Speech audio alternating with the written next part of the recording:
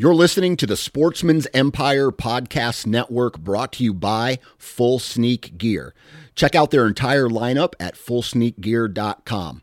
Also be sure to check out our entire stable of podcasts at sportsmansempire.com.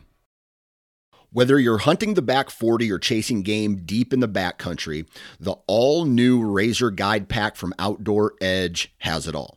Coming in at only 12 ounces and in a premium wax canvas roll pack for compact storage and travel, the Razor Guide Pack is 7 blades in total, including a 5-inch replaceable blade folding knife, a 3-inch replaceable blade caping knife, and the flip and zip saw for wood or bone. For more information, visit OutdoorEdge.com. New from Moultrie Mobile, the Feed Hub offers first-of-its-kind cellular connection and control for nearly any spin cast feeder on the market. When used with the Moultrie Mobile app, you can monitor feed and battery levels, run feeders on demand, receive alerts when feeders are clogged, and remotely adjust feeding times. The Feed Hub is ideal for anyone who maintains feeders. Remove the guesswork and save time by planning feeder maintenance before you drive to your hunting property.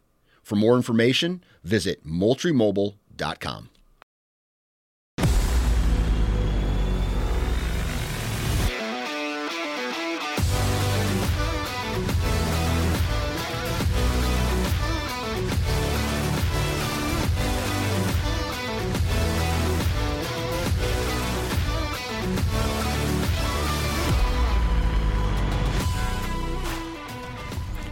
Welcome to the Missouri Woods and Water Podcast with your host, Andy, Nate, Micah.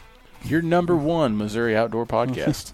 Oh my! So we're just throwing numbers out there? What do you? I thought we could do. Can we do that? I thought we could. We can just make stuff up. Just make shit up. I just want to know why that came out of your mouth. I don't know. 147 episodes into, you're like, you know what? We're number one now. We're number one today. Today we're number one. We have no idea if that's factual. That's complete bullshit. As in the words of what's that movie? Remember the Titans? You're number one in my book, Coach. Yeah.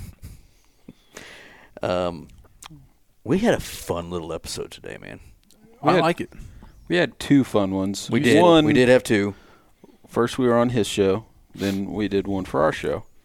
But It's funny because our show is going to come out before his.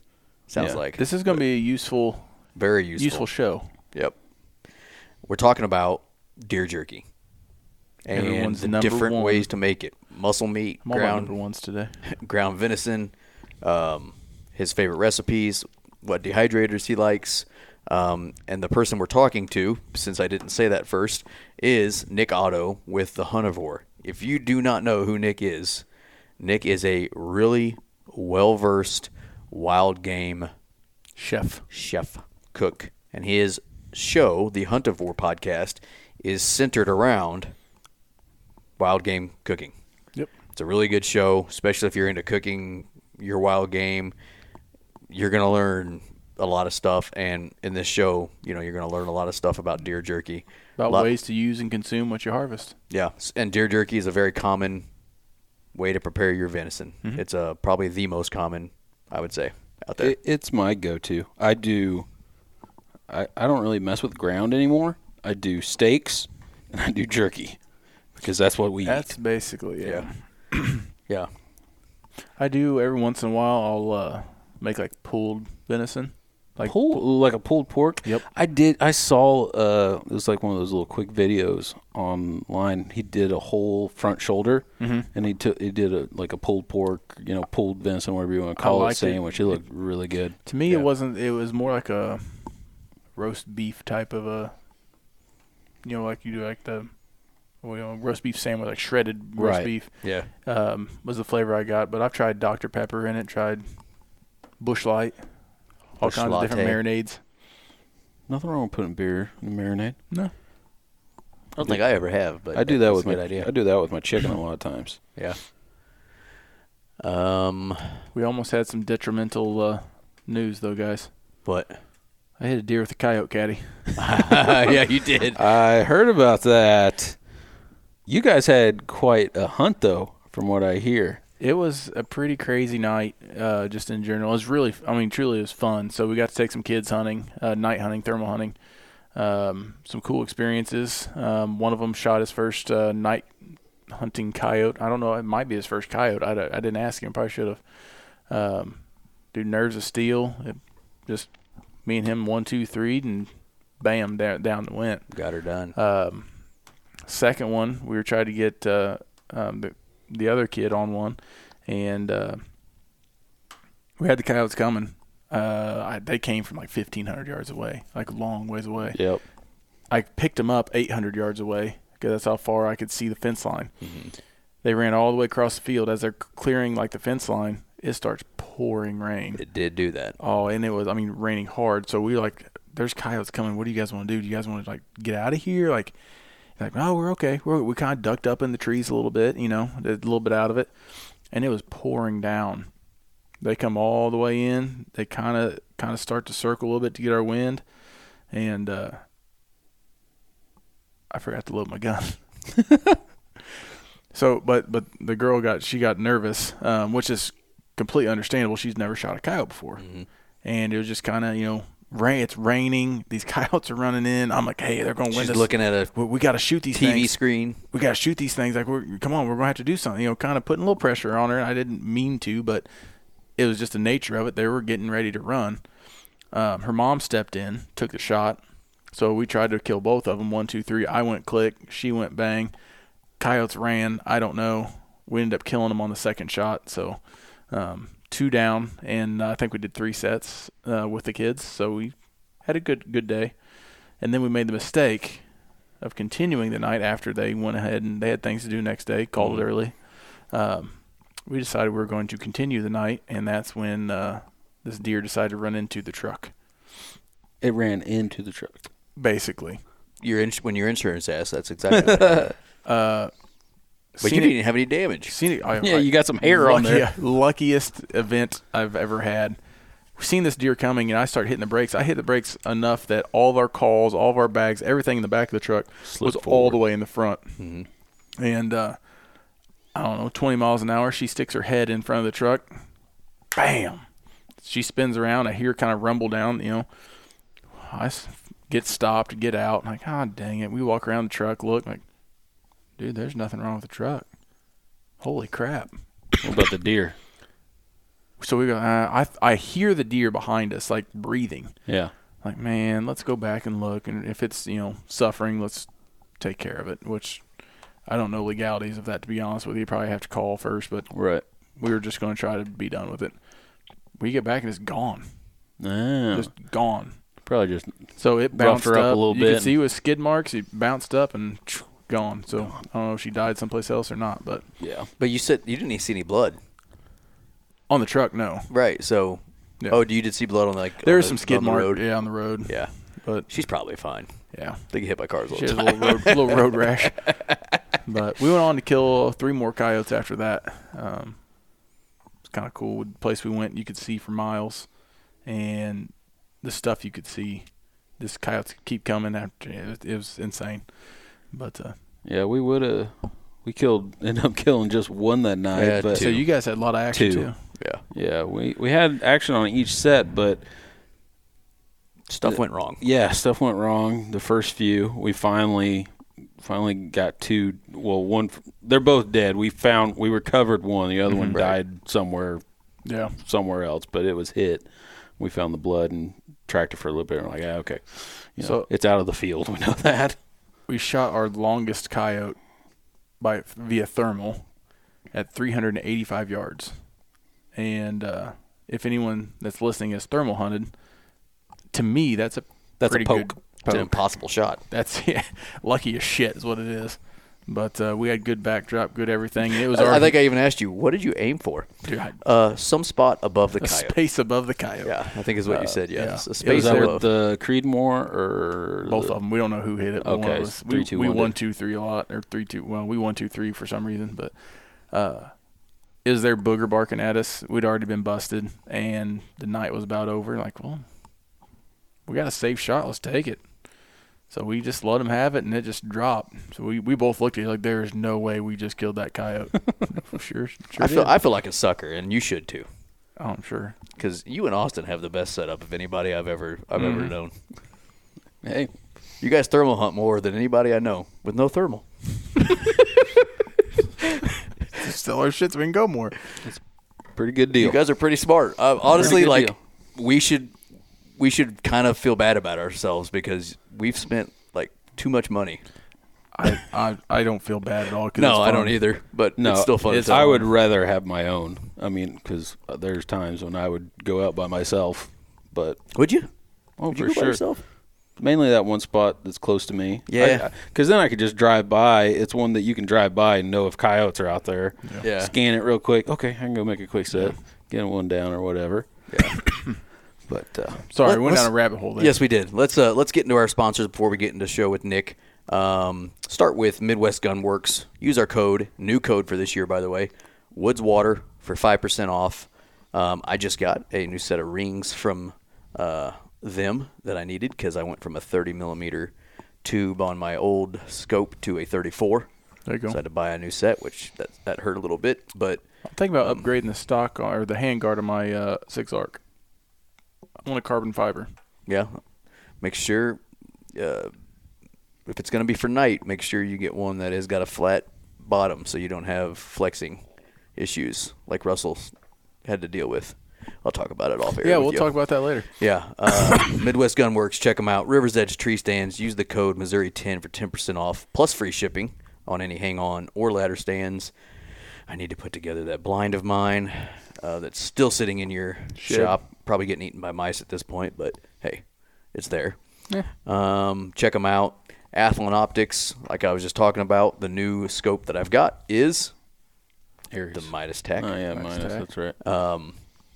That's what I'm going to be mounting on my Christensen. I'm glad I didn't sell that baby because I think I'm going to mount that gun on or mount that scope on it and see how she runs. Don't know how much it's going to get used, but Right. I'm going to try it.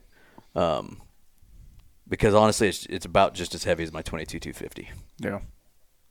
and it's a Bolt 223. The only thing is, 223 is way cheaper to shoot than any of the other calibers that we've been buying and building. I'm just used to shooting semis, and now that's a Bolt, so I'm going to have to get used to remembering. Once you shoot, man, you got to rack a new round. Having a bolt gun saved me so much money in ammo, though. That's true. Oh, especially, I mean, you were night. with Russell the other night. I'm empty, boys.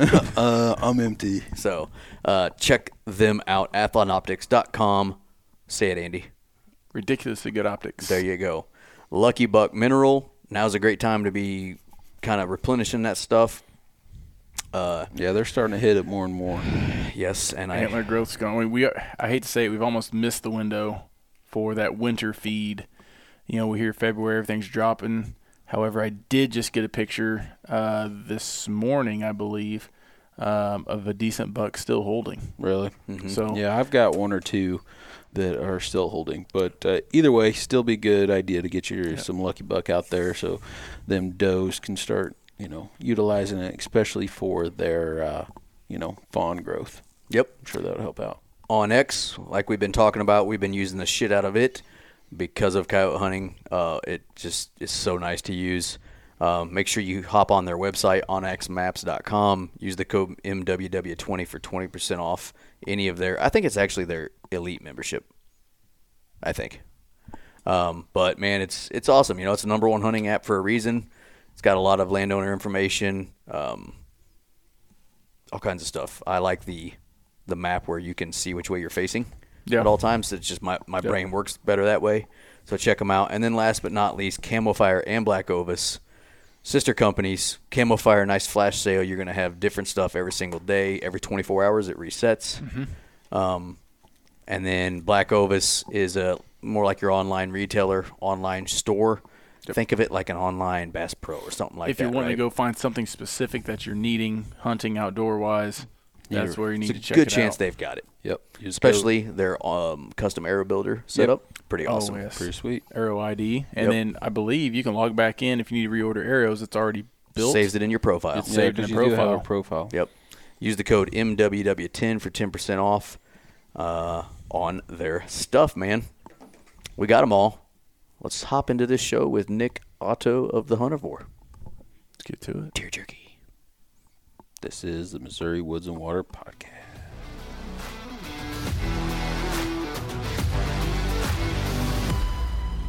Okay, with us tonight in the dark of his studio, Nick Otto with the Huntivore podcast. What are you doing in the dark there, buddy?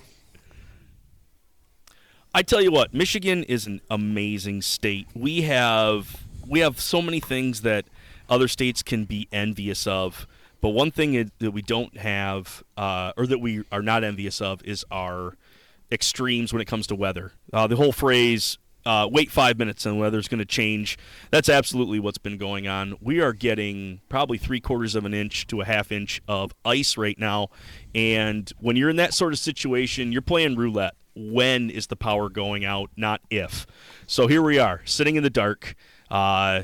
We don't know when our power is going to come back on yet, but we're hardy up here in the north. So I got the family up next to the fireplace. We're playing 18th century right now.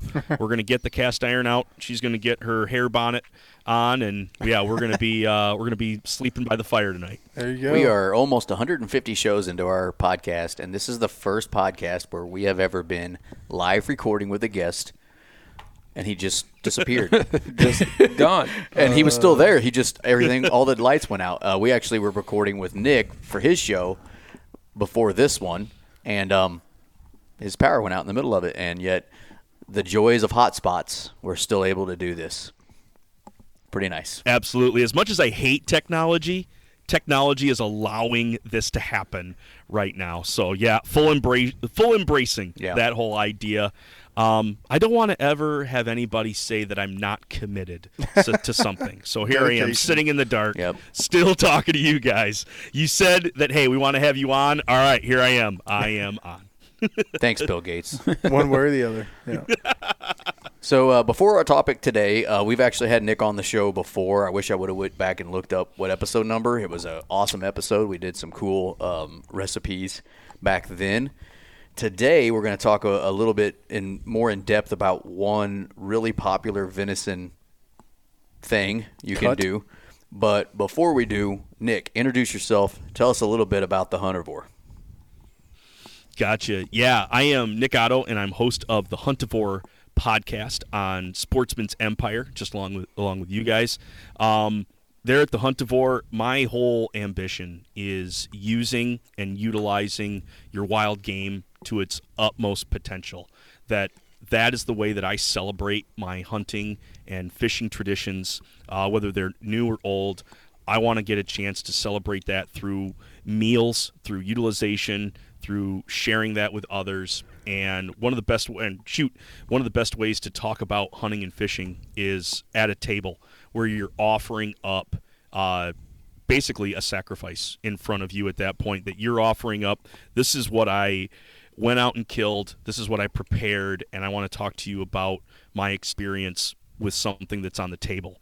We're going to be talking a little bit about jerky tonight. It's meat treat night, and shoot, I can't think of any other way. Yeah, I can't think of any other way to talk to somebody about using venison or using wild hog or using bird or fish than using your hard-earned catch, your harvest, in a way where you can eat it and then share it. It's so disarming when you hand out a piece of jerky first. You know, the other person, if they are going to be one that's going to challenge your views on the hunting and fishing, like, they can't argue that you're not utilizing that. And what a way to, rather than extend the olive branch, you're extending, saying, hey, yes, I did kill that animal, and I'm not going to shy around that. But at the same time, look at the good that this is doing right there. How can you be an asshole to somebody who gives you jerky? Right? You can't. I tell you what, you can't. Honestly, it's one of the most, the best icebreakers in the world. If you wanted to get me into a van with no windows on it, all you would have to say is free jerky. Just shake a bag of jerky out the sliding, the window, and just say, yep. You know, I've never heard somebody say, man, that guy's a D-bag, but he's got some great jerky. Right. Exactly. You never hear that. Right. And it's never just one piece of jerky. They're always like, I have had some garbage. I will say that. But usually at my own expense. But typically you're like, ooh, this is pretty good. But do you judge a man on his jerky? I judge him on his ability to offer me his jerky. Fair enough. Does that make sense? Yeah. You ever had, someone just bogart their shit? You know, No, you guys, not like anymore. our elk trip every year. No, unfortunately, this year I didn't get around to making any. I don't think we had to just buy our own beef jerky. But I made those this year. yeah, you did. Yeah, that's right. yeah. If you Andy like did. the It was. I cowboy think it chips. was last It was year. good. It was last year. Yeah, that we last year didn't we didn't have And you know, usually like the year before, I made like 26 pounds or something of jerky. A lot and of each, jerky. Each truck just had a bag, and Russell usually makes some. Russell Andy, makes like some. everybody, and it's just like that's what we eat on the way out there. You know, and then the trucks usually smell a little different by the jerky. time we've made it. You know, halfway through Kansas. But What That's it, concentrated protein, man. That's gonna stink up them vehicles quick. Yep. I was going resonates to say well. there is a direct correlation with eating jerky and having bad gas. So I don't know what it is, but you eat enough jerky, you're going to have some bad gas. good food make you stinky. That's all I know. I guess. And to elaborate too, when you were saying judge a man by his bad jerky, I would say judge a man by his circle of friends that will let him distribute that jerky. You got to have a close knit, or at least some people that you have put in your circle that's going to let you. Hey, I am trying this. Let me know and be honest about it. Because if they just give you this is good, and then they let you walk around, They're not and- true friends. No, they're not true friends. You need No that, shame on the experimentation. It's on the guy who said this was good when it wasn't. You need that group of friends to call you on your garbage. Yeah, that's a good point. Yes. And I think we have that group. Oh, yeah. If I brought some jerky that was garbage, you'd be like, I have definitely I told you appreciate some it. of your stuff. I'm like, yeah, that's not my favorite. Yeah. Well, and 2 years ago, I did a lot of, what do you call it? Like Teriyaki. different types. Yeah. So I would try, this type of jerky in this bag, and this was this kind, just trying different stuff. And some of them I really was a fan of. Some, I don't really think I'm going to use liquid smoke that much anymore. I think I'm a little heavy on that. But anyway, so that's what we're going to talk about today's show is the age-old question. We get it on our, from listeners sometimes and different people we talk to. If you kill a deer, there's about a 97.34% chance statistically. I read the study myself. You make the study yourself? I made it. Totally made that number I made it up myself. 37% of stats are made up on the spot. I made that stat. I made that number up myself. There is a really, really good chance that there's going to be some deer jerky made out of that venison that has been killed by you. And there's two different ways to make it. I already know I'm going to get raked over the coals the way I make it now, but we want the listeners to know, what is like some of the best ways that you prepare jerky, both in ground venison and also in the the muscle cuts. So let's just start with muscle cuts if you want, and get into like how you like to prepare jerky through that process. Gotcha. This is where you can really get into personal preference.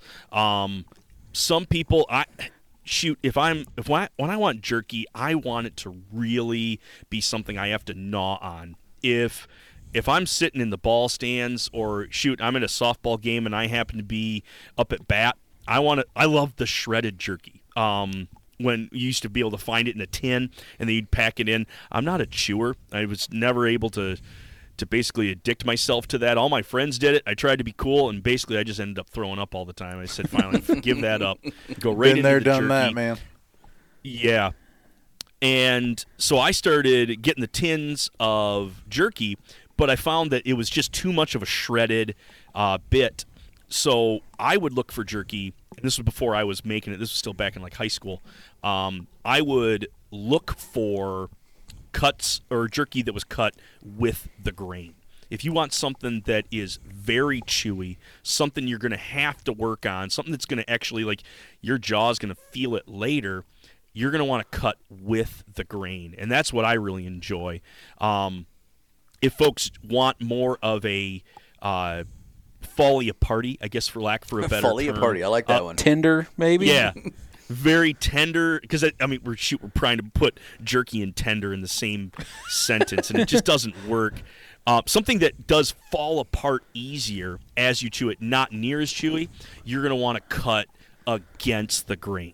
So think of it there as you're trying to make a beautiful tender steak, and when you cut that off of a large cut, you're going to cut against the grain. So for folks that are looking at that, if you're looking at a piece of meat and you happen to see, we're talking against the grain, just like you would like a piece of wood, you can see kind of where those fibers on the wood are running. Muscle is very similar in that fashion, that you can see where those are running. And so if you want something super chewy, you cut with that grain. You put your knife in the same angle as those ribbons are running. If you want it to be more tender, or you want it to fall apart easier, not chew as much, that's where you're going to turn that blade and you're going to then cross that grain. So that's going to be ultimately your first step when you're going to want to be making full muscle jerky, is know what you like and know what you're going for. So in my case, I'm going to go with the grain. Typically, that's going to get you longer pieces, fewer pieces, but they're going to be longer and larger. If you cut against the grain, you're going to get smaller pieces, but you're going to get more of them. That's kind of a general statement. It's depending upon the muscle shape necessarily, but what I've found, either if I'm using a large muscle, that's when I'm going to be getting from that is those long ribbons. There's going to be fewer of them, but at the same time, then I only need one stick. I don't need to reach in the bag 3 or 4 times to grab the equivalents that I would go with the long cut. So that's probably your first step, is just to decide which way you want to go with that. What cuts of meat are you? Which ones do you tend to use for that type of jerky? Like what are you using backstrap? I know that's a sin to turn backstrap into jerky, but I've had it before and it turns out amazing. Or is it something that you're cutting off the hind quarter, or neck what meat. piece? Yeah, neck meat. What do you like to use? Well, you're lucky. My bandwidth is a little low right now. I was going to send a slap in the face via email because you said use backstrap for jerky, Micah. I'll have to snail mail that or something right now because I'm sitting in the dark. Would you like me to slap him? Can we do it or no? I can do it. Yeah, go ahead. Just give him a good swipe across the left cheek there. I like the large cuts from the hindquarters. Those work out really well, specifically the top round. So when you actually take that hindquarter apart, there's going to be one muscle group that's actually it's the largest muscle group that's there. That's the real power push of the animal right there, is going to be that top round. I actually got called out. There was a question. Were we on? I think we were on Hank Shaw's group, Hunter, Angler, Gatherer, Cook, and somebody was posing that same question. Hey, which cut do you really like to use? And I said top round. I had some guy. It wasn't worth knowing his name, but he commented on me, and he was like, "How could you waste that piece of meat? You could do this with it. You could do this with it. You could do." It basically lectured me via comment, and at that point my response was, okay, moving on. I can do jerky too. It didn't even exactly. You could do jerky as well. Here it is. I'm already sending a slap to Micah, and then I'm on the flip side, I'm totally going hypocritical on this, but at the same time, that muscle group is such a big muscle group that you can get a lot of it, especially when you're cutting the long ways on it, that surface area. You can get, a week's worth of jerky. You could get one load of jerky, one batch of jerky off maybe 2 of those cuts, and then salvage so many other cuts to do whatever you wanted to do with it. So I guess going through all this for your listeners, don't be shy to use some of those big cuts on this. If you know that you've got a bang-up recipe or you want to try something that's really good, jerky is something that you look forward to eating, by all means, use some of those prize cuts, be it the top round or even the bottom round. Bottom round has an excellent chew to it. That's another one of those muscle groups that once you clean up that silver skin off there, it does get worked really hard. It does get worked a lot, so it's going to have more chew to it. So you could cut with the grain. You could find a happy medium cross-cutting the grain, but that bottom round also works very well with it. And then we're going to dive into it a little bit when you get into the ground aspect of it. But at that point, the whole deer can be incorporated once you go into a ground jerky. But when it comes to the whole muscle, the bigger the muscle, the better. I'm going to go with the top round, and then bring that up. My second cut would be the bottom round as well, both from the hind quarter. Now, the top round, that's if you weren't going to do that, that's something you would usually cut steaks out of too, right? Am I right or am I wrong on that? No, you get with that cutting cross grain, you can get some very nice looking steaks out of there. They're going to have a little more chew than your backstrap, but at the same time, I feel that the chew aspect, people are always looking for something that's so tender all the way along, but there's a whole eating experience when it comes to texture, and when you can find something that is going to add a beautiful flavor profile. I mean, this is like legitimate venison. You're getting the tastiest part of the venison here because you're tasting the wildness. You're tasting the browse. You're tasting that it's just not straight corn and soybean fed. As much as those critters like to hang out in corn and in soybeans, they do go browse. You're going to get a flavor profile that's super pleasing to that. And by cross-gutting a large muscle group like that, you're going to get an excellent steak without having to soak it in a ton of marinade, or I know your favorite, soy sauce. We can avoid that and just get, let the meat stand and speak for itself at that point. So yeah, it's a very good steak cutting piece of meat. I've also liked to roast one of those whole, and then I'll end up shaving that, like for sandwich meat instead of making roast beef. Shoot, we were actually at a campground. We had to go get some lunch meat because we ran out of what we had brought. So my wife got some roast beef, and when she came back, she was like, "Hey, you're welcome, by the way, for the bougie stuff." And I was like, "What are you talking about?" And I happened to look on that label. It was $16 a pound. Oh my gosh. Roast beef. And that's something like just not seeing those prices hardly ever because we're usually making our own. It was like, holy smokes, a little bit of a sticker shock. And it just kind of emphasized that, yeah, I want to use these pieces to the best that I can. If I need lunch meat, I'm going to save a couple of the big ones, and we're going to do some roast for those and slice those up real thin for sandwiches. But if I've got a surplus, if I end up with a couple more, I have a really good year, you betcha we're making some jerky out of it. Now, one thing I always struggle with before I started making my jerky out of ground, Andy actually just wrote down the same question, is the thickness of the cut. So whenever I used to make my jerky out of muscle meat, I would have some that were, an eighth, some a quarter. It just depended on how my cut was. And then in the end, it took me varying lengths of time to get jerky done. How do you handle the thickness, situation? And what's your preferred thickness? Yeah, what do you prefer? Assuming we're dehydrating this, right? Absolutely. Or smoke. Yeah, I guess you could smoke it. Yeah, I smoke. We'll get into what he likes, but yeah, that's a good point, Andy. Didn't think of that. I mean, depending on how you're going to cook it, or finish it, not cook it, but finish it. Right. Yep. And this is kind of one of those beasts too. Like I talked about a little bit on your preference. Are you cutting with the grain, across the grain? This is going to be another one of those preferences. Do you like it when your jerky has a little bit of moisture into it, that you're going to have a wetter jerky, or is it one of those that you want?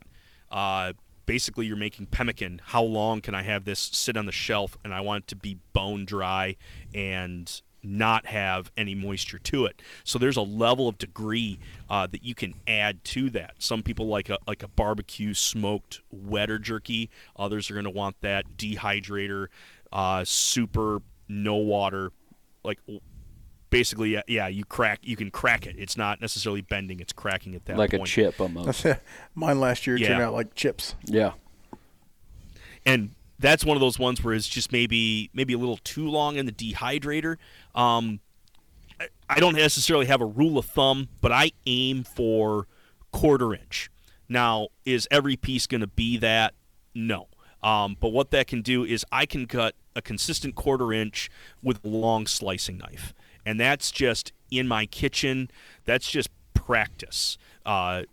Anybody can get really good at something if they just give themselves a chance to practice. So if you're intimidated by that, know that you're not going to ruin your batch of jerky because you have a couple that are an 1/8 inch and then one that's a little thicker. And it's just going to, like you said, it's going to take longer. This is that that's that experience that you're building right here, is you're figuring out how to get which thickness you want to go with and how to then to make that a consistent thickness. If I got a slicer, if I have a butcher who I'm willing to pay a little extra fee and they're willing to then slice it for me, I would tell the butcher, hey, put it 3/8 to a 1/4 inch. And that's gonna be something they can go with. They can actually really get that through there. And the same thing with your kitchen with a long slicing knife. I'm gonna aim for that 1/4 inch. So yeah, you can get outside help or you can do it in your own kitchen, but 1/4 is kind of where I aim for.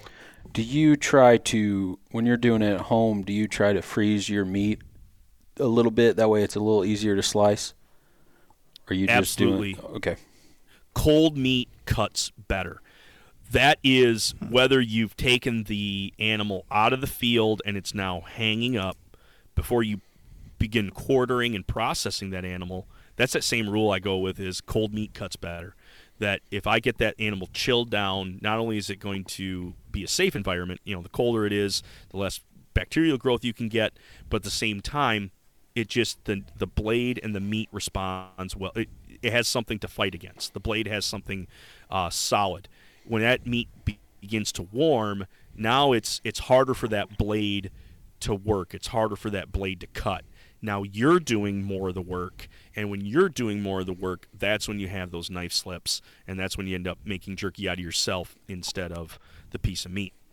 So I would say pull it out of the freezer, and you could either start it with a frozen piece of meat, you bring it out, and at that point you can then just let it thaw enough. You just you're hanging around it, and then try on that edge. Can you slice that with that piece frozen? If it's too hard, let it sit a little bit longer. The outside is going to start to soften more than the inside. The inside is going to stay still nice and firm, but you can go that approach. The other is if you already have a fresh piece of meat, to then take it and then just chill that down. I'm thinking 45 minutes in the freezer. You don't want to refreeze it by any means, but at that point you're stiffening up those muscle fibers. You can then get after it with your knife, and it's going to have some resistance for you, so you can continue to keep as much of consistency when it comes to that 1/4 inch. You don't necessarily have to take a ruler to it, but at the same time, that'll help your consistency. Okay, I like that. I've that was my biggest always struggle. stalled my meat and then sliced it. Yeah. I've never actually done that, so I'm going to have to change my practice there a little bit. Yeah, and I got better, like he was just saying, through the years. I started cutting it when it was not totally thought out, but, man, I'll tell you, by the time I was done, I either got lazy or I was just ready to be done cutting, and I would have pieces that I swore weren't even started in the dehydrator, but I was pulling pieces out, and then I'd have this other one that looked like it was still, like, raw. I just put it in, and I'm like, man, that thing is like 3 times thicker than the rest of this stuff, and it's gonna be sitting in there by itself, and you don't want to waste anything, so you're just like, I guess I'll put it back in. But that was my, now I don't have that struggle anymore, but that was always my biggest struggle. Now, do we want to move on to ground venison before we talk about recipes, or do you have a different recipe based on if you're using ground or muscle meat? I don't want to say I necessarily have different ones. My ground venison recipes are going to be essentially out of the box. With ground recipes, you can get away with a boxed recipe or a boxed set of seasonings much easier than you can with the muscle. Or the whole muscle ones. The whole muscle ones you can actually get a little more creative with. You can make your own, because at that point you can go with a marinade style versus with the ground, you want to not have as much of the marinade going on. You want to be able to add the seasoning so that you can still get it through the gun. You don't want to push a bunch of marinade and have it be super wet, because now you're not going to get a hold on that jerky. When you're it's almost kind of like hand in hand with sausage making. Essentially, you're making for the ground jerky, you're making sausage without a casing. That's essentially what you're making, and then you're dehydrating it. So whatever sausage mix that you normally use, that could translate quite well into a jerky, because they're using a lot of dehydrated spices in there. They're using good salt mixture. Those translate very well. But at the same time, if you've got a specific, I really like a cracked pepper and salt. I like to go simple, add a little bit of garlic. Don't get fancy with it. I think sometimes guys lose it when they make garbage. It's because they're getting too fancy.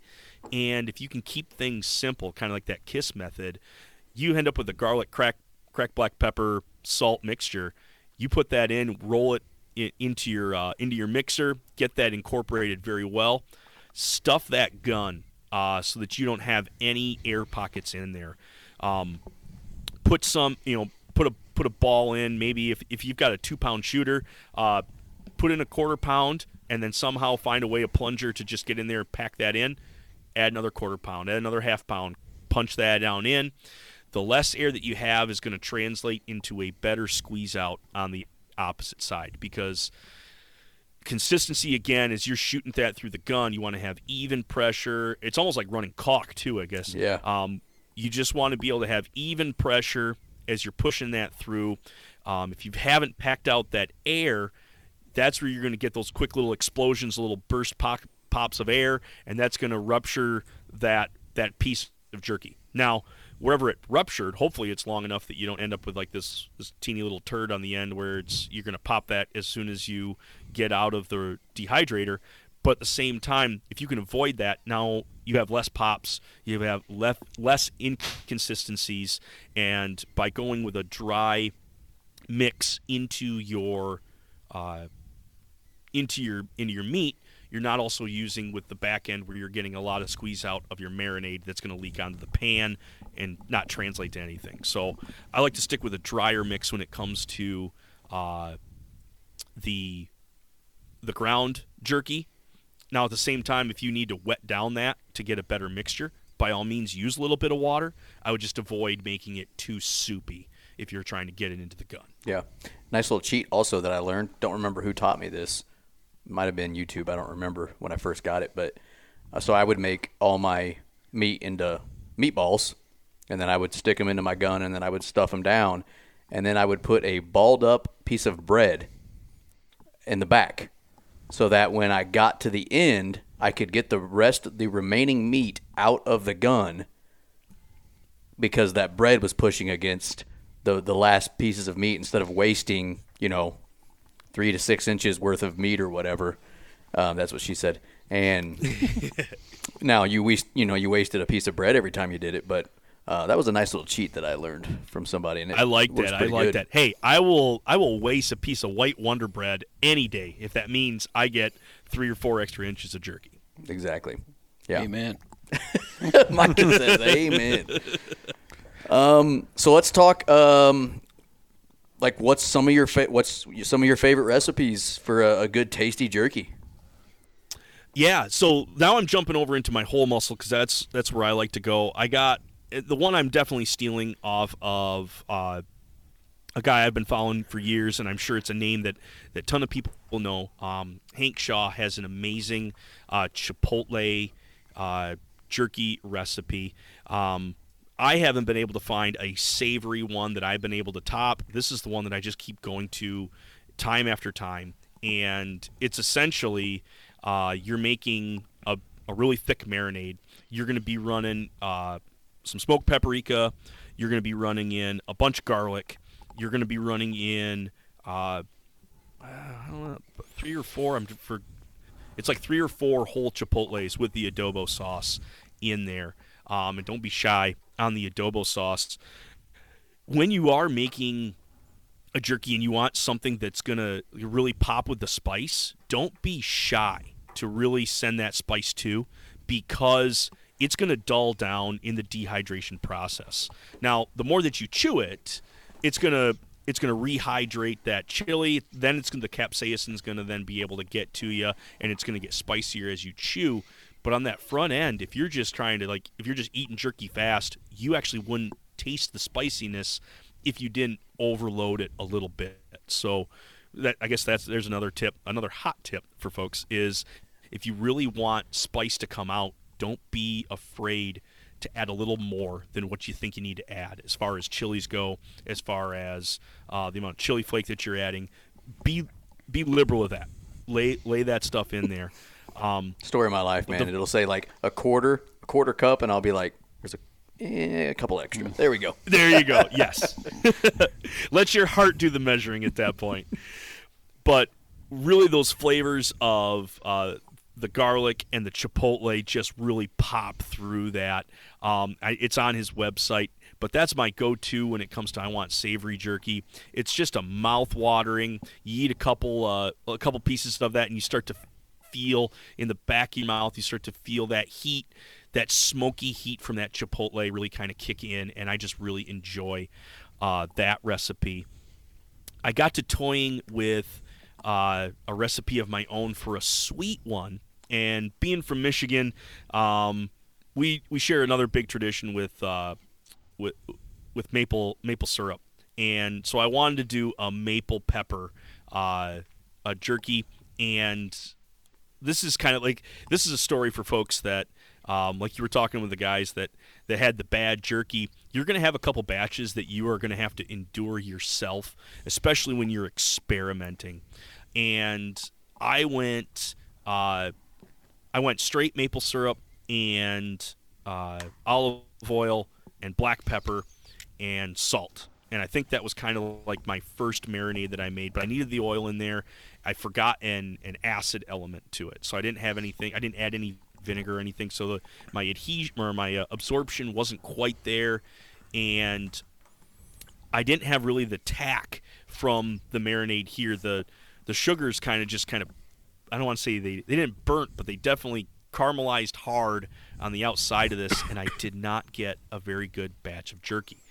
Granted, I didn't then send it around town because I was experimenting, but that was a good pound of jerky that that's the one I'm just going to have to eat and let the pup have a little bit of that. And so he had his share of that. That was a good training tool there. As bad jerky can always be used for training dogs. Oh yeah, good but dog. Then I found, they make good dog treats. Yeah, but then what I found is that if I added something with a little bit more tack to it, it's going to stick to that. And so I actually incorporated a little of molasses. So then I had half molasses and half maple syrup into my mix. Same thing with the cracked pepper. I went with a real coarse grain on that. Add a splash of vinegar and olive oil, and that was a much better product. Maybe it was by randomization, but I found that vinegar helped kind of just break down the thickness of both the syrup and the molasses. It allowed that to get into the meat, and so when I was able to eat that, I really got that sweet barbecue-y maple flavor that I was going to, but at the same time, I had the little cracks or little pops of the black pepper. Black pepper is something that I love. It's a spice that then opens up more on the front of the face as opposed to the burn on the back of the throat. It's into your sinus, and you feel your nose running a little bit if you have too much black pepper. And I really kind of got that sensation off of that recipe. So that would be on the sweet side. That's one that I've been toying with as well. I don't have any numbers on it yet. It's still one of those ongoing pet projects. I got a batch of it that I need to make up here in the next couple weeks. I want to get that stuff running here because, this is meat treat time. We're in between seasons, so if you're experimenting, this is a great time to do that. Awesome. Now, I would think the most common way to cook either of these types of jerky, whether it be whole meat or ground, would be dehydration. But I enjoy smoking meat, and I've tinkered with it on my smoker. Do you have any a good way to do it on the smoker? I find I run a pellet grill, so I find that I end up I ruin it. It's not ruined. It cooks a little too hot because you can't get your pellet smoker to get down to those lower temperatures like you would while you're dehydrating. I think that's around 160. Usually I can't get my smoker down past 220, maybe 200 on a good day. Do you have any tips for that type of cooking? Yeah. Those easy bake ovens that you're working with. I know you didn't get one at Christmas, but I'm glad you got one now. I know that doesn't do me very good because I don't have any power here in Michigan, so I can't plug mine in. So I've always just gone with charcoal when it comes to a grill. I'm just messing with you, Micah. No, I get it, man. I get it. I got a lot of buddies that give me a lot of crap. They're all stick burners. I got one too. But you cannot argue the fact that they are just more convenient. Absolutely. Not all the time do I have the 6 to 8 hours or whatever the case may be sitting over a stick burner, making sure that temperature is right when I can just go outside, turn it on, and it's going to be pretty close to the temperature that I'm looking for, besides when it gets down to those lower end temperatures. Absolutely. So know that I'm just teasing with a good heart because, yes, I would definitely eat whatever comes off your pellet grill. Absolutely. With the pellet grill, too, I used to make jerky before our little group of guys. We each kind of go in with pieces of equipment, and we just kind of share it and just goes around. It's almost like a library system, or even just like a text like, hey, who's got this? Who's got the sausage stuffer? Who's got the dehydrator? So we've got a dehydrator that we tool around. But before we had that, I've got my oven happens to be it's blanking me on what style it is. But anyway, I've got the fan that runs in the back of the oven, so it actually circulates air. Convection? There you go, convection oven. Sorry, I'm sitting in the dark. Learn something new every day. I didn't two know that. Cocktails in. It's just one of those nights. But yeah, I've got a convection oven, and it's not going to do me any good right now because it's also electric. But what I made was a little brace. Actually used a bolt and a magnet and a couple nuts, and I then would prop that. I would actually push that bolt onto the regulator button that would say, "Hey, your door isn't closed." So it's not going to run the fan. I would shortcut that, and I would just brace the door open a little bit, pushing that button down, and now I've got a way for that air to vent out. So I was getting my oven. It was in that same setup with the pellet grill. It would run too hot. Even at 170 was the lowest that I was getting on the meter. Or on the display. I know it was warmer inside of there than it actually was. So by propping that, you're going to let that heat roll out. That's going to also whisk away that moisture quicker. So if you're using that oven, that's a great style. I wouldn't necessarily do it in the summertime because it's just going to get real hot in the house. Maybe do it on a cold winter evening, you got time to do it. And this is a great time to do that as well. I wouldn't necessarily walk away and just leave your oven running with the door half open. But if you've got the electric convection style, that's a great way to use that. And that can apply over to your smoker. Are you going to run through more pellets? Yes. This isn't going to necessarily be a very efficient cook, but if you're able to prop up your cover or your door on your pellet grill, you're going to let some of that heat out. And with that heat, it's going to carry that moisture. So maybe are we going from 220 to 200? Yeah, we're still running a little bit hot, but now we're moving that air. The moving air is going to be more important, I would say, than the temperature. Can you make it in 220 with moving air? Absolutely. It's just going to be something you're going to have to look at personally. Do you like yours to be a little more tacky with the barbecue? Then it's going to be a quicker time. You're not going to have to spend too much time out there with it. But at the same time, if you like a jerky that cracks, if you like it super dry, and you're using a pellet grill like that, that's going to take longer. But you'll be able to prop that door open and get more of that air moving. So I like it. Before I ask what your preferred method is, I'm going to ask you, because I'm sure you've seen a million of these, Do you have a preferred dehydrator that you like? There's a lot of different styles out there. I like the drawer ones just because they're easy to clean. You pull out the drawer. Especially when somebody leaves stuff in them. Absolutely. Oh, man. You thought? Yeah. Well, Nate here, he was gloating about, what has he got? He's got the big one, the 10 drawer. 12. Going on. 12 drawer. Holy smokes. Shoot, everybody bow before But him. I will say, I only have before the 8. I got that for Christmas. My wife bought that. No, my in-laws bought that for me for Christmas.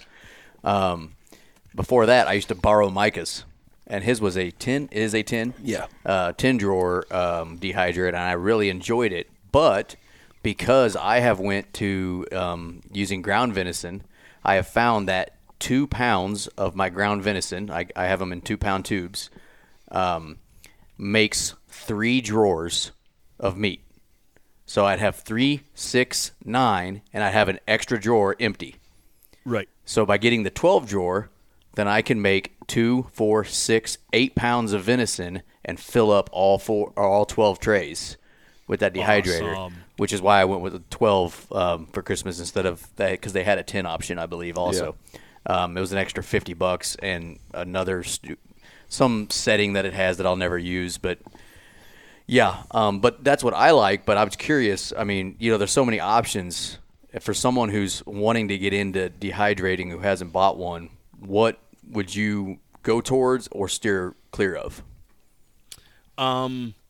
Smaller residential dehydrators. They make some of these circles where the trays stack on one another. If you're looking for something, you want to do it this weekend.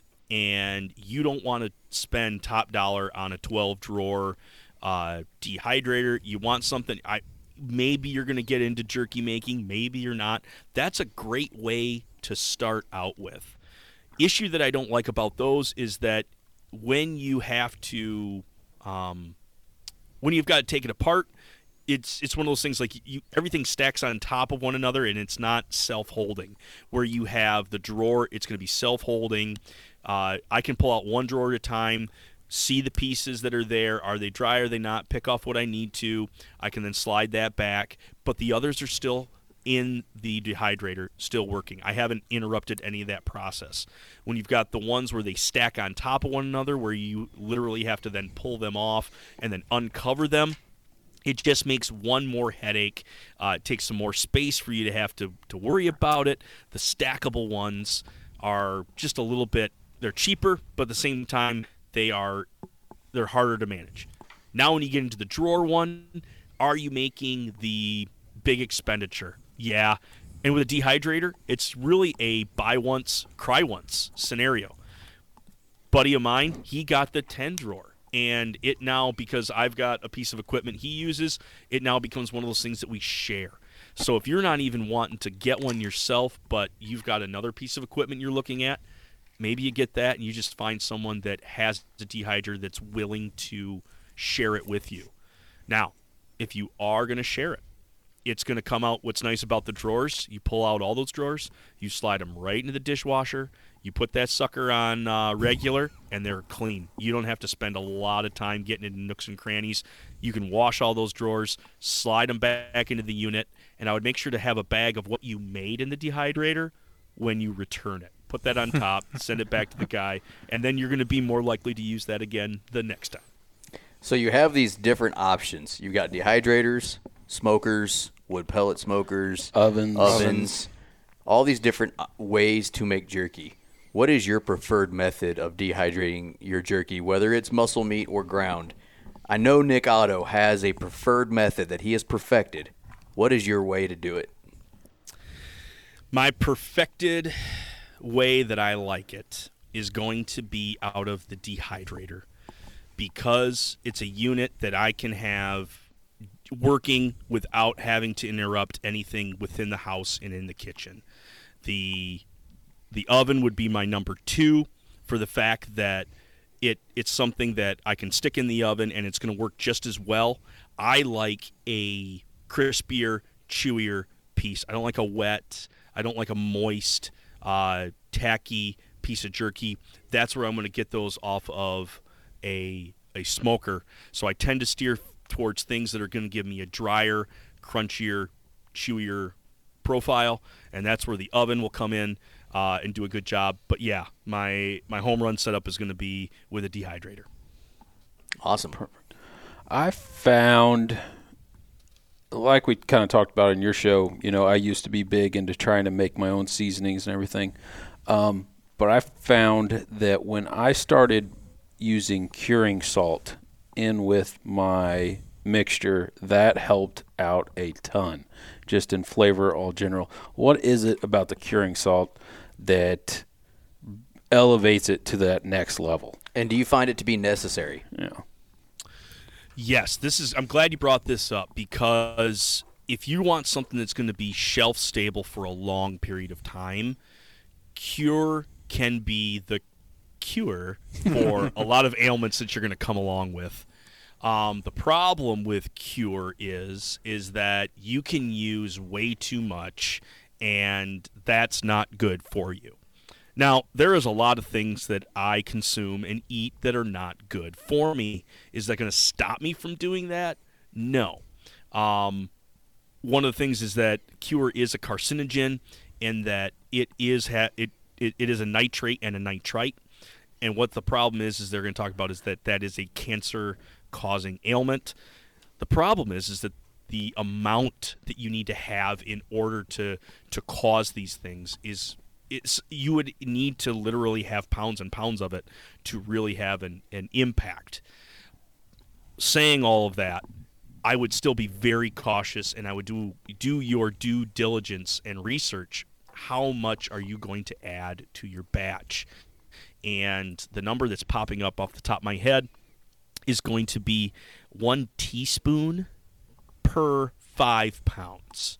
Like, you don't need a lot of this. You get like a 1 pound bag off of an online retailer or from your butcher shop or wherever you pick up your Instacure.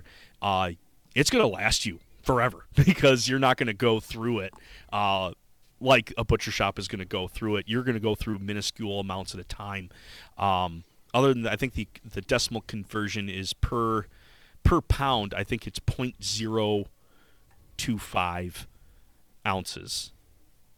You might have to correct me on that one if I can't think of that. But anyway, there's a decimal conversion as well. But at the same time, one of the ways that I have found out that it's easy to go with is just 1 teaspoon per 5 pound batch. What that does now, adding Cure, it's going to help with the basically slowing down all of the bacterial growth, basically halting that right away. So if you were going to use Cure and you want something to last you a long time, that's where you're going to want to use it.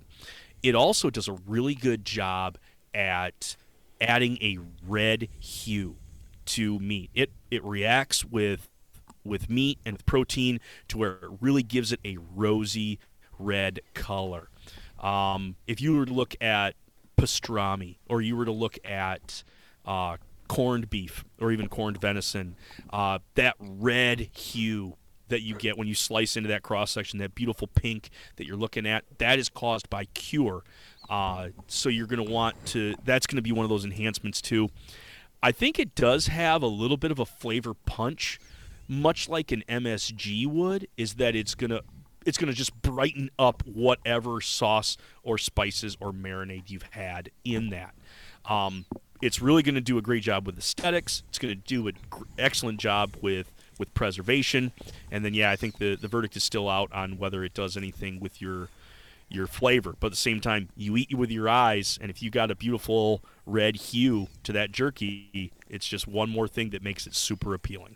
And Cure does, because I know there's listeners out there that were like me when I first started doing jerky. Cure is different than table salt or other types of seasoning. I guess it's its own item within your arsenal of seasonings when you're making jerky. Yes, and I would not even consider this a seasoning. This is an element. This is a byproduct. I don't want to say a byproduct. This is a product you're putting into to increase shelf life, to preserve the meat, and it's safe, as long as it's used correctly. Way back when they used to then basically make the pastrami or the corned beef, they would use saltpeter, and that is a nitrite, I believe.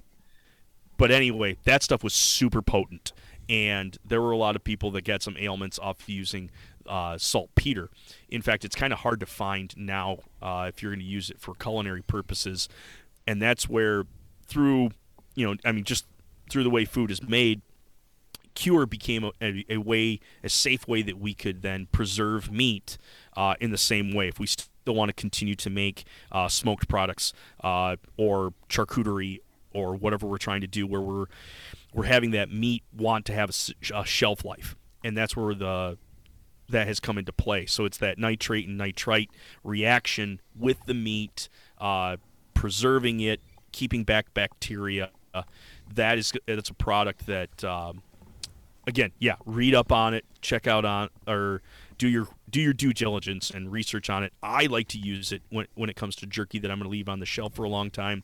I do enjoy a really good pastrami that I make out of my venison, and I definitely use the cure then. So if you're looking for shelf life, it's a great tool to use. They do make several different types of it. Some of it's like an instant cure, and then some is a longer brine cure. And so I would, again, check your labels on that. So if you were to do something like a pastrami, where I'm going to spend a couple days in a brine that I'm wanting that to soak, there's a specific cure for that. If I want to be able to mix something together in a marinade that I'm going to be making jerky, then I'm going to want to go with more of that Instacure, because I'm going to go from that wet emulsion that I've made in that marinade to the drying rack and begin that process right away. And if you have made, like for our elk trip, I've made, or we've all made, large amounts. So let's say, 20 pounds or 25 pounds worth of jerky. And sometimes we're making it 6 weeks or, a couple weeks, let's say, before our trip. Freezing the jerky is okay. Because I feel weird leaving jerky out, even if it's been cured, right? So after it gets done, I'm like, hey, we're not leaving for 2 weeks. I freeze it. And then, the day we leave, I get it out, and it'll be thawed by the time we're on the road. But what's your is that what you do when you know you're going to have a large amount, or it's going to be a while before some people might eat it? Yeah, I had a great conversation with a friend in Minnesota, and we were talking about fermentation, and we were talking about just the biome of our guts right now as a society. Like, we live in a super clean environment, super clean homes. We're constantly washing our kitchens. We're washing everything. Or washing our hands, which we should do anyway, I guess. But it's such a clean, sterile environment compared to what it was decades ago. So it's funny you bring that up, that you're like, something in the back of your head is just, as you look at that bag of meat, it's been dehydrated. There is no metabolic processes happening. It's cured. It's been salt brined. Nothing's going to happen if it sits on that counter. But there's something in the back of your head that says, I got to do something with this. Yep. And so throwing that into the freezer is perfectly safe. One of our big reasons that we don't like to do meat in and out of the freezer is the fact that you're going to get purge. You're going to get the buildup of ice crystals within the meat. And those act as little knives, and they end up hitting punching the cells. And so then when you then thaw that out, that purge that's in the bag, that's actually made from those ice crystals that were made. The more often that you do that, the more leaching that you're going to get out of this piece of meat. That's where our freezer burn comes in, is because it's been zapped of all that moisture, and now it's succumbed to the elements of the freezer. With your jerky, you took away all that water. You took away all that moisture. So when it freezes, there's nothing in there for it to create an ice crystal, or there's not the space for it because it's been dehydrated so much.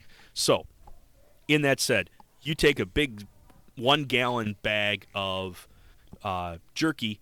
I would do the old straw method, stick it in the corner, suck out as much air as possible because because you just want to get all the air out of the Ziploc bag, but at the same time, space is valuable when it comes to a freezer. So if I can shrink down that bag, I'm going to do that. So I'm going to stick that in the corner, suck out all the air, finally pop out that straw, close that up, and then put that in the freezer and use that to whenever you want, whenever you need that. The other way you can do it is leaving things in Ziploc bags can eventually cause a problem. We haven't taken 100% of the moisture out of that jerky, and for the sake of a jerky style that is more moist, it's got the barbecue on the outside, it came off the smoker, it's still going to have some of that residual moisture in there. It's going to be more chewy as opposed to like gnarly and hard jerky style.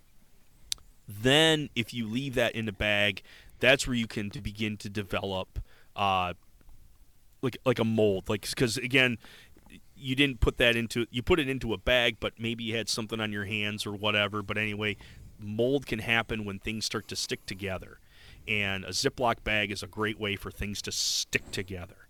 So if you've got a smoked jerky or one that's a little more wet, but you've used a cure and you've already salt brined it, having a container that's firm and that those pieces can stand and move around in and not be stagnant. Basically, they get, as long as air can move in around that, actually more air movement is better.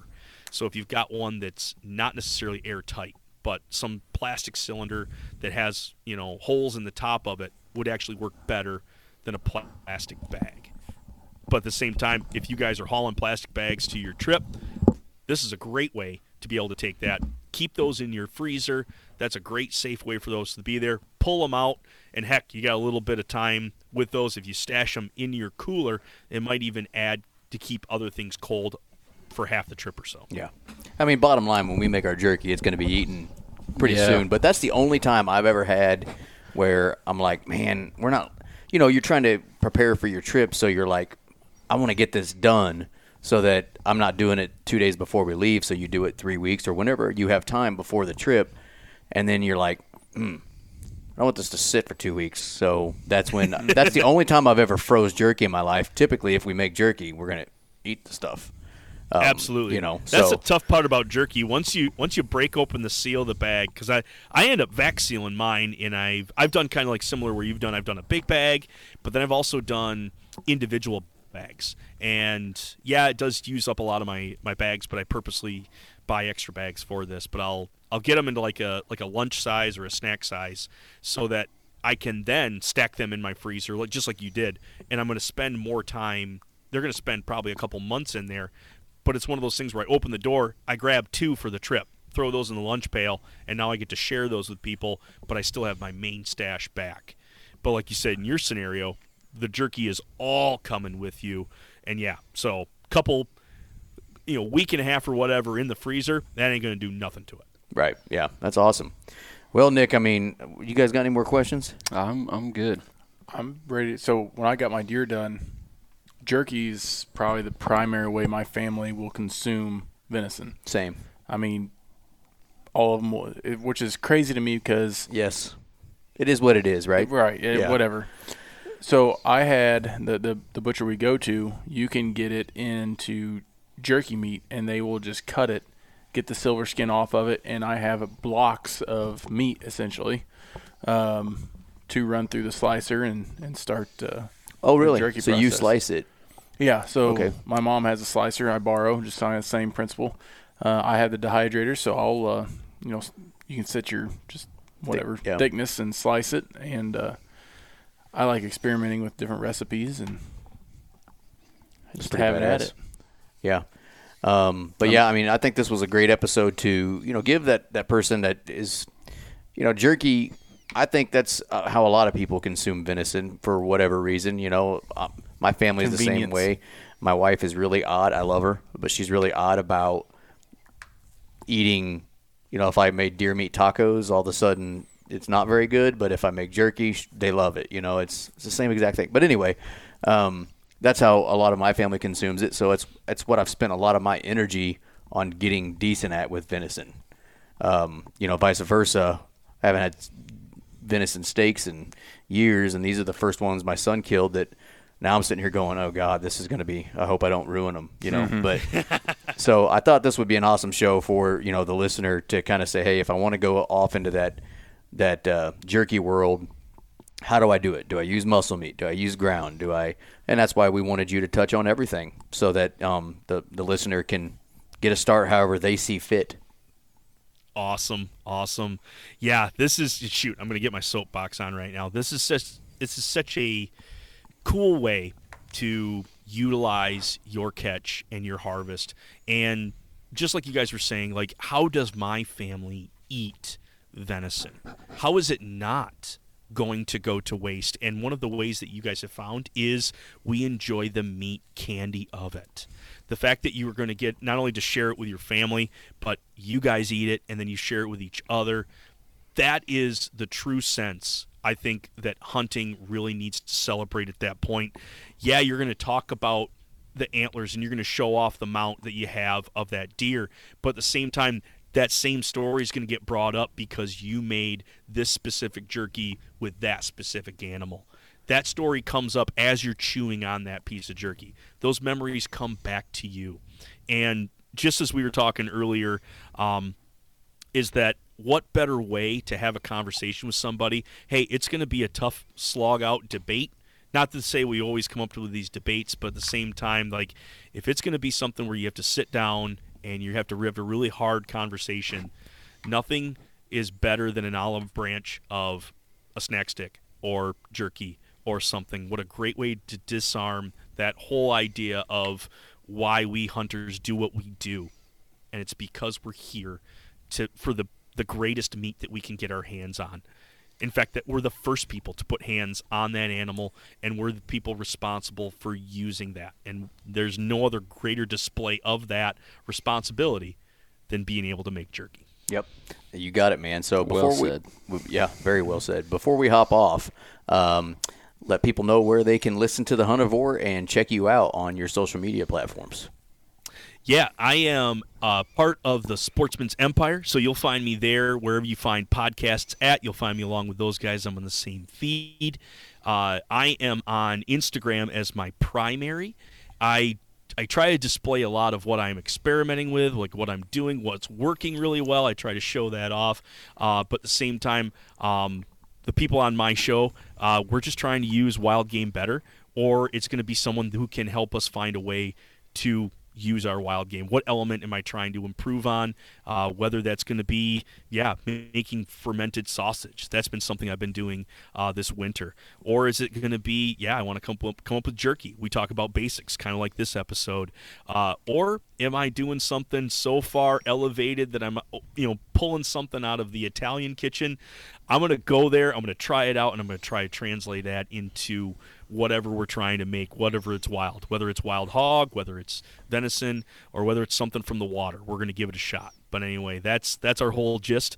And I'm trying to do more with Go Wild. I love the idea that they're trying to send that, hey, this is an area to celebrate hunting and fishing, and I'm all about that. If we're going to celebrate our hunting and fishing, let's do it. But let's also bring our plates along as well. Well, give us a follow. We'll do the same thing, Missouri Woods and Water on Go Wild. The Huntivore, Nick Otto, thanks for joining us tonight, man. Hey, awesome. Thank you, fellas. All right, we'll see you. Thanks, Nick.